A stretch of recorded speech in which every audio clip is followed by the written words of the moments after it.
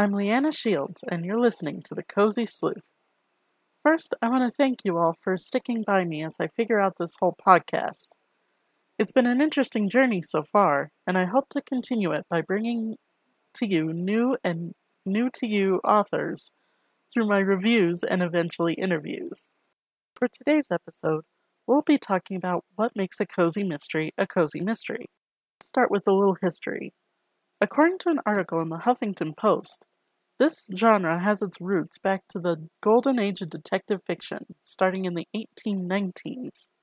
By the 1930s, the Detection Club had started in England, with such famous authors as Agatha Christie and Dorothy L. Sayers among their ranks. This club had set definitive rules for how their authors should have their characters conduct themselves within their investigation. Rules such as no acts of God, no coincidence, and no, my personal favorite word, jiggery-pokery.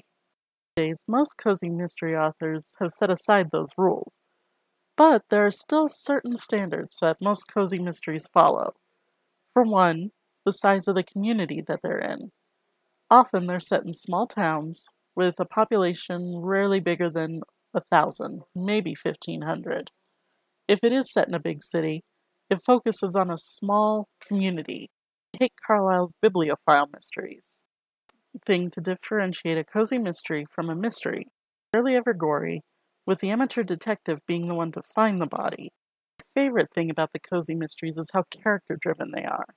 By the time you finish reading or watching a cozy mystery, you've felt like you've made a new friend in that main character.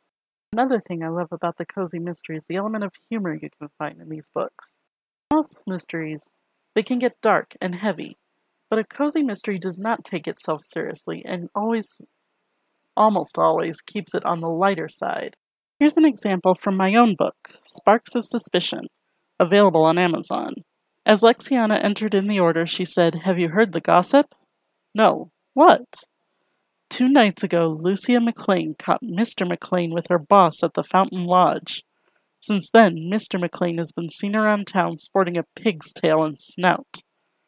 It serves him right. That's what happens when you anger a pixie. The world of cozy mysteries is actually a lot broader than what my small podcast can cover in a few short minutes. But I hope I've given you a little bit of something to consider.